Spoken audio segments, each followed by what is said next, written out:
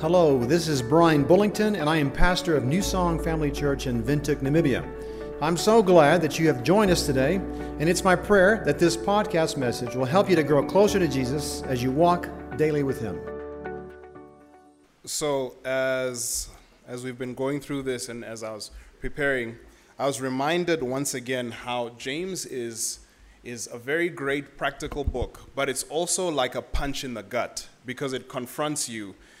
God is saying, I want your action. And when you read James, you have to reflect. There's no way you can read a passage and go like, no, that was fantastic, that was wonderful. I'm just going to close this and continue tomorrow. It's something that confronts how we live. And today we're going to be talking about this passage, going through this passage where James is talking about favoritism, or as many of us would understand it today, prejudice. Right? Let me read our passage, and then we'll jump straight in. This is James chapter 2. We're going to read from verse 1 to verse 13. I'm reading from the New Living Translation. But if you'd like to pull up something else, you're more than welcome to. So it reads, "My dear brothers and sisters, how can you claim to have faith in our glorious Lord Jesus Christ if you favor some people over others? For example, suppose someone comes into your meeting dressed in fancy clothes and expensive jewelry, and another comes in who is poor and dressed in dirty clothes.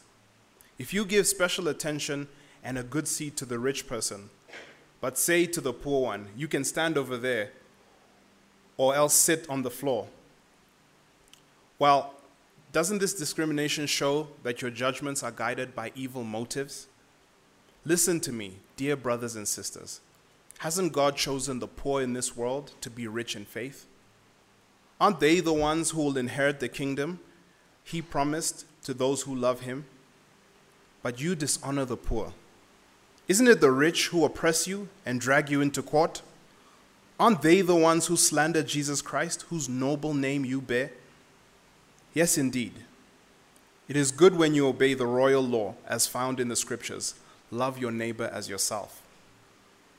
But if you favor some people over others, you are committing a sin, and you are guilty of breaking the law.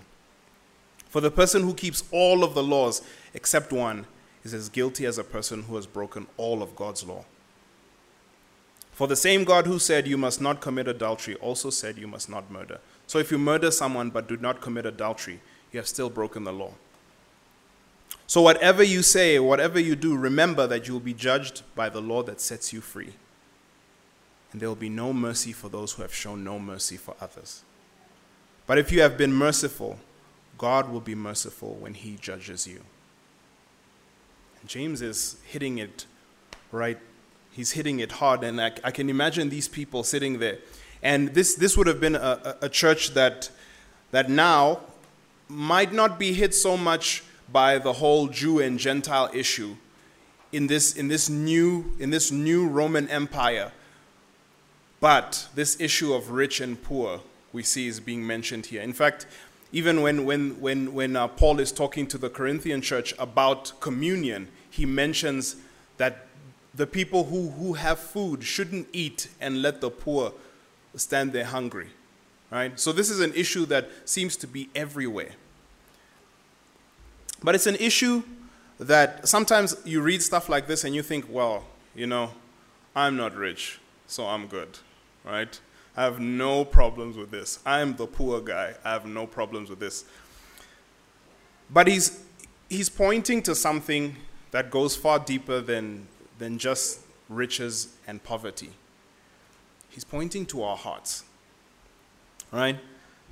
And he uses this example. He says to the person, if you see a person who is dressed well, and this person now is as this rich person comes in, they're judging from appearance. And that's something, unfortunately, that we do very naturally. We look at someone and we already sum them up. Say, this person's like this and like this and like this and like this. That's what we do. And so as this person, I imagine what this person was thinking. Maybe this rich person walked in and people thought, well, he's rich, which means he did well in school, which means he's smarter. Right? Or he worked harder. They might say, He's also rich. He's contributing to the economy. He is useful to the society. They are saying with all of these things, this person has earned their due respect. And this is before the person has even spoken a word. We've already decided. Then they might look over to the poor person and say, obviously, he's lazy. Because we all went through school, and if you failed, you're just lazy. Or you're just dumb. Right? Or you didn't focus in school. And you're a burden to society. And your burden, as we look around, you're going to dirty our seats, so maybe sit on the ground. And all of this has been done before this person has even spoken a word. Right? God is pointing to an issue in our hearts. That's why he says that if you are like this, you're a person who judges with evil motives. And a judge is supposed to be someone who is objective, who looks at two people, and as he's judging the case, can maybe look at a poor person with tattoos and who looks a bit rough, and look at another one who is maybe neatly dressed in a nice suit, and look at the facts and listen to the people, and then make a judgment. And in the Old Testament, in Deuteronomy, a number of times, it talks about how judges should not show favor. And it says something interesting.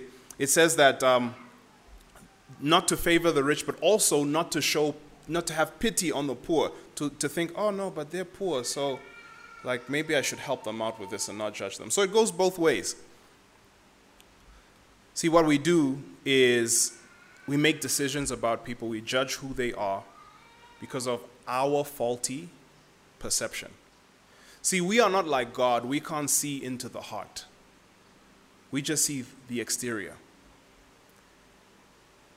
So we make these judgments, and then after we make these judgments, we organize people into classes. Like this person has a great beard. That means he's up here.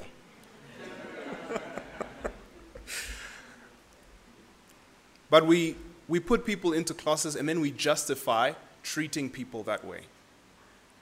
Right? You hear about the caste system in India and how the lowest of the low, if the one right at the top killed one of the lowest, they might not even be prosecuted. That's how far it is. And these are things that still go on today. We use our faulty judgment, and then with that we decide who is worthy of being treated with dignity and with respect, and who isn't. And this is something that God hates, how we judge people. Because he is the only one that can truly judge. He's the only one that sees into the heart. He knows what's really going on. But we can't. And we judge people with so many different things. We judge people by their appearance, where they stand economically, their gender, by race, by tribe, all these things. And every time I read about a sin that God is condemning, right, that God is saying that he hates, I ask myself, why does he hate this so much, right? What's the big deal? I started thinking about it, and discrimination does so much to a society and so much damage that we don't see. I was thinking about two sides. On the one side, the person who's being discriminated against, the one who's seen as the lower person, they develop this inferiority complex. They feel lower than everyone else. They feel like they can't achieve as much as the superior person can, right? They belittle themselves, so they allow people to walk all over them. They start to treat people who look like them inferior as well. And even though they feel inferior, they might then have the temptation to push somebody else down just to feel a little bit better about themselves. And the worst thing is, one of the worst things is they glorify this person who they see as superior. They say this is something to attain to. And in doing that, their focus has shifted from Christ to this person. But on the flip side, for the other person who is now superior, they believe they deserve more than the other person. They feel like they have more rights. They are more equal, as people say. So they treat people as less, and they get used to it. They get used to living in this place of undeserved privilege. Here in Namibia, there are so many things, so many forms of discrimination that we see all the time. It's not stuff that's hidden, right? And Namibia has a long way to go when it comes to racism, when it comes to sexism, to tribalism, to the divide between the rich and the poor. And all of this, like we can point at this thing and that thing and that thing, but all of this is the effect of pride. It's our pride. It's that ugly part of us.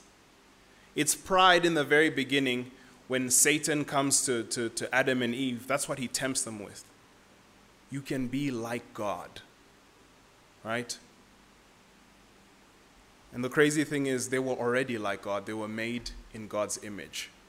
Satan couldn't give them that, but he offered them something. He offered them greatness, and their pride snatched it up. And that's something we need to desperately fight. Most of our sin happens when I say to God, I think I will do things my way. That's pride. It creeps in and says, my way is better than yours. I can be God for this second. And God hates it. God says in James 4 verse 6, he resists the proud, but gives grace to the humble. And I've always read this verse. This is a memory verse I learned long time ago. And it's one of those verses that you just put in your memory and you say it every now and then. It sounds really nice. These are the kind of quotes that will go crazy on Instagram right now with a nice selfie, right? But if we think about it, if we think about this is a scary verse, right? If all of us have this pride that we struggle with, this should be a verse that hits us and we go like, whoa, this is a huge deal. It says, if I discriminate in any way, if I favor one person over the other, right? If my pride comes out in this way, God himself will resist me. That's a crazy thing to think. God himself resisting you and me. And we face resistance in this world, but I think nothing compares to God actually stopping you. I see a picture of an ant and just God putting his finger over it like this. And every time I'm proud and I want to move forward in my pride, God stops me right away. Perhaps one of the reasons we don't experience closeness to God is because of this pride, because we discriminate. If you feel superior to anyone, if you have a prejudice, humble yourself before God does. I say that to myself as well. Because being humbled by God is a crushing experience, right?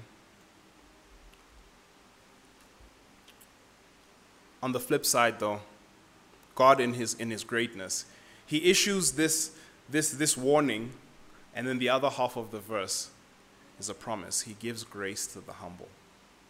And God is in the business, if you feel inferior, of lifting you up. It says in Psalms 9, verse 9, it says, the Lord is a shelter for the oppressed. He will stand when everyone pushes us down. When we're made to feel inferior, we can go to God and God will tell us who we are. James chapter, in this passage in verse 5, it says, listen to me, hasn't God chosen the poor in this world to be rich in faith? Aren't they the ones who will inherit the kingdom?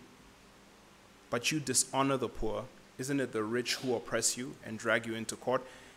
And by saying this, he's not saying that there are no rich people who are believers and who also inherit a share of God's kingdom. He's saying that he's shifting the mind of these people to say that these people that you glorify, the ones that you think are blameless, that you're aiming to be like, the ones that you're showing favoritism to, those people are sinful too. And they can turn on you at any moment. And I'm sure as James is saying this to these people, he's remembering a time when Paul and Barnabas are preaching, and the religious leaders of the time went to stir up a group of influential people. It says there were ladies that were very influential and very rich as well. I'm sure he's remembering that time and saying, those people that you look up to, those people that you favor, that you treat better than everyone else, they're the ones who are locking you up. See, we can never, ever favor someone over someone else, because every single person is sinful. Every single one of us. James is reminding Christians that he takes the lowly and the poor. He takes the unwise and uses them to shame the wisdom of this world, to shame the power of this world. God is saying, I don't care what your value system is because it's flawed. I'm the one who gives value. I'm the one who decides. And he also said this to say that often the people who are prideful, who feel superior to others, they often resist God because they feel like they're okay. I'm rich. I'm powerful, right? I'm well loved in this world. Why do I need God? They've become a little mini God, and on the flip side, so many who feel oppressed, so many of the poor, you share the gospel with them, and they take it right away because their reality screams the fact that this world is broken. We can't judge anybody. And one of the reasons is because in God's plan to redeem all of us, at every point, we are at the same place. So, let me explain this. So, when we are created, right, whether you're born into a rich family or a poor family, whatever tribe you're born into, this verse is true for every single one. Psalm 139 verse 14. And this is David saying to God, I thank you for making me so wonderfully complex. I'm fearfully and wonderfully made. It says, your workmanship is marvelous. How well I know it. Every single person, when they are born, they are created and they are a masterpiece of God. No matter what we think, this is what God says. So at the very beginning, we're on equal footing. And then before we meet God, we're also on equal footing. Whether we've been to church all our lives, or whether we abuse drugs and we're sleeping around and we're getting into all sorts of nonsense. It says this in Romans 3 verse 23, for everyone has sinned. We all fall short of God's glorious standard. It doesn't say, like, this person doesn't fall short. Like maybe the man is better off than the woman, or the woman is better off than the man, or the black person is better off than the white person, or the white person is better off than the black person. It says we all fall short. Every single one of us. Once again, we are on equal footing. But also in God's plan for redemption. In Acts 17, verse 26 and 27, it says this, from one man he created all the nations through the whole earth. So once again, from the very beginning, he decided beforehand when they would rise and fall, and he determined their boundaries. His purpose was for the nations to seek after God and perhaps feel their way toward him and find him, though he's not far from any one of us. He talks about the nations. He's referring to every tribe, right? Every economic situation. Everyone. His plan is to save every single person. His desire is to save people of all types. Once again, we are on equal footing. In Ephesians 2 verse 10, and this talks about where we are as believers. Before that, it says that we are saved by grace through faith, not by works, that any one of us should boast. Right? So once again, there's nothing we do. It's not where we are in society. It's not how much money we make. It's not whether we're a man or a woman born into certain cultures. It's the grace of the Lord Jesus Christ. And as believers, we stand on equal footing once again. Then it continues in 2 verse 10, it says, "For we are God's masterpiece, and he has created us new in Christ Jesus, so we can do the good things he has planned for us long ago." And every single one of us, remade in Christ, is a masterpiece. Once again, equal footing. When it talks about our reward in John 3:16, it says, "Whoever believes in him shall not perish but have everlasting life." The same reward is offered to all. So God, in every point of our walk with him, even before that, puts us all on equal footing. We have no reason to discriminate against anyone. So if you're maybe wrestling with this, if you're thinking about this and realize that maybe I do have a prejudice towards these type of people, these type of people, and I would encourage us to really go and think about it, to read through this again and ask God, where do I favor? Who do I favor? And who do I mistreat? Do I see people the way you see them?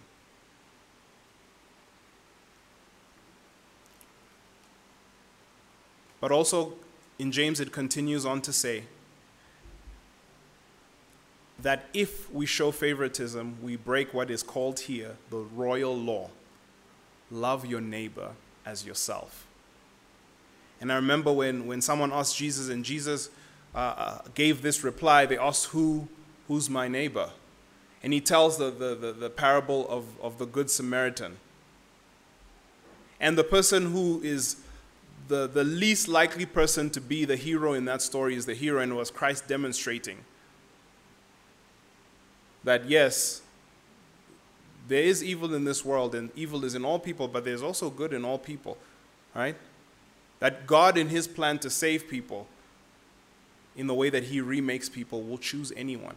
Jesus also displayed this in the way he preached. When he heals the person who is possessed by the legion of demons, he's gone over to a Gentile place, a place that most Israelites would have avoided completely. When he talks to the Samaritan woman, who are hated, the Samaritans are hated by the Jews. And then it's also a lady who, at that time, ladies weren't respected. Men would not even speak to ladies in public like that. And then on top of that, she's a lady who's known to be sinful.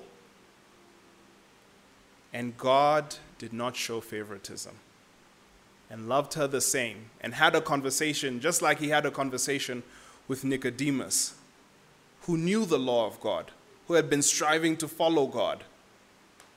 And it's the same type of conversation. Come to me, and I'll remake you. I'll give you purpose.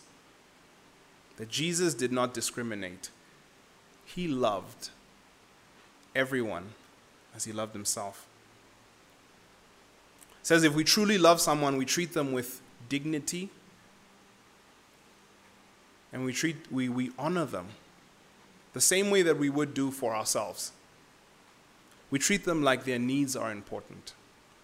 We treat them like their opinions and their voice is important. But Jesus, in the way that he normally does, he takes it a bit further. When he's talking, when he's preaching to people, he's saying, love even your enemy. Pray for them. When a soldier tells you to carry his armor, carry it like a kilometer further than what you're supposed to. Do double the distance. In Philippians it says, don't be selfish, be humble, thinking about others as better than yourselves. Don't look out only for your own interests, but take an interest in others too. Saying, esteem someone higher than yourself. Honor them. What would our world look like if everyone honored everyone else? What would history have looked like if people didn't look at the color of skin as something to be hated? As the way someone looks puts them in a place of being inferior. What would the world look like? What would history look like if we celebrated the differences that God has made? It says if we favor someone over others, we're committing a sin and we're guilty of breaking the law. And he goes on to say that if you've kept all of the laws but you have broken one, you've broken all of them. And what's interesting about this example being used of a person who's poor and a person who's rich is that when Jesus came to this earth, when he lived here, he was poor. We know that because of many things. When their parents came to give a sacrifice, they brought doves on the 8th day instead of a lamb, what a rich person would have brought. Jesus said, I don't have a home. It mentions women who supported his ministry financially. He didn't have money. When it talks about the prophet who is most honored, who's John the Baptist, it's a man who lived out in the wilderness wearing camel's hair and eating locusts and wild honey. I know that's not something you choose, right? But God is saying, these amongst the prophets, this is the most honored one. And Jesus is, and I was thinking about this. If I treat someone who's poor like this, if I treat them badly or with less respect, maybe if I lived in Jesus' day, I would have done the same to him.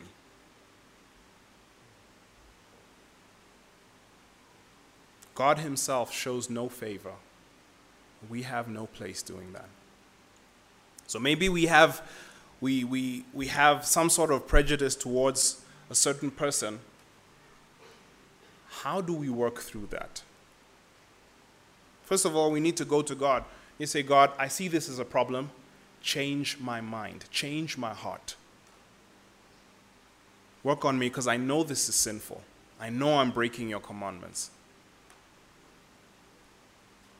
And then, as God normally does, he will give you an opportunity to work through this prejudice. Maybe speak to one of these people. We often think, and I remember when we were in grade 8, we were put into classes, and one of the classes, we were in the A class, and we were a mixed group, and then there was the B class, which was an all-German group, right? And they all had German first language. And you could see, right, that when we walked around, it's like they're like, this is actually our school. This is Delta. This is a German school. I don't know what you guys are doing here, right? But this is our school. And we were put together, so every week we would have a double sports period with this class. And I remember the guys, just as guys are at that point, we had something to prove. And many times the teachers came and broke up fights between us and the B class, right? Because there was this racial tension and prejudice.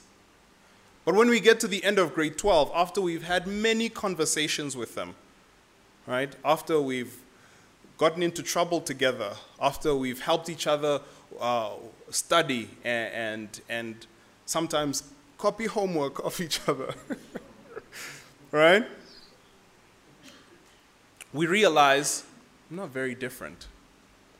And we even start to realize there's some things in your culture, in the way you do things, that I could learn from.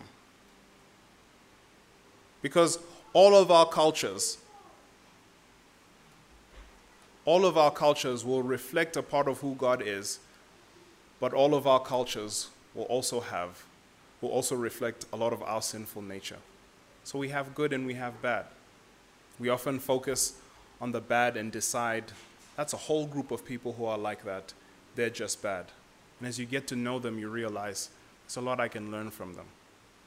They're actually great people. But if we don't take the step to mix with people, to go and learn from someone who's different from us, we continue to feel like our way is always right, and we'll continue to justify us being prejudiced towards people. I'd like for us to spend time praying and ask God to search your heart, to tell you if you have a prejudice, and ask Him to change your heart. If you feel like you're superior to someone and maybe you feel like, oh no, I'm right for feeling this way, say, God, change me. If you're on the other side and you've been made to feel inferior, ask God to show you who you really are in His eyes. Ask Him to show you what your value is. Let's pray.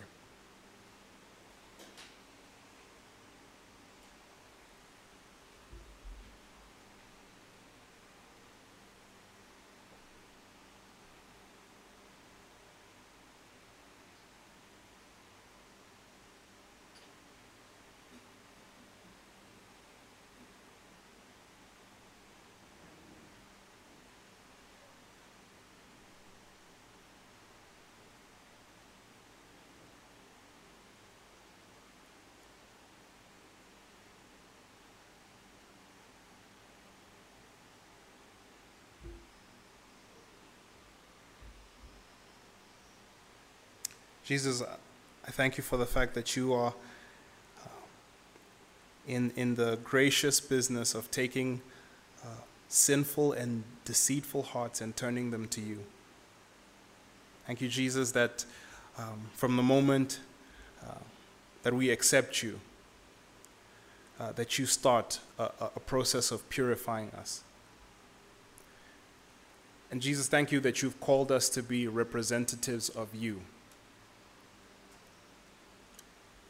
And Jesus, the same way you loved, teach us to love in that way. God, I pray that you'd remove pride from our hearts that would make us feel as though we're better than anyone else. Jesus, make us like you, who spoke to all people, to the rich and the influential and the poor and insignificant. You spoke to those who might have regarded themselves as holy and those who knew that it was sinful. Thank you, Jesus, that when the Pharisees asked, why do you sit with the sinners? You say, that's who I came for. I came for those who are sick, those who are blind, those who are oppressed. I came to lift them up. Jesus, thank you that you continue to love us in this way. So God, help us to put away our pride. Give us opportunities to work on that this week. God, I think of people in Namibia right now who experience so much prejudice. I think of the Chinese. And now here and worldwide with the virus, they may be experiencing the worst prejudice. But Jesus, you've called us to love them. Jesus, we worship you and we praise you. And I pray that you'd lead us in this way of loving. In Jesus' name we pray. Amen. This is Rico Veka, and I am also a pastor at New Song Family Church. I want to thank you for listening to this message today, and it is my hope that you will join us again for another New Song Family Church podcast.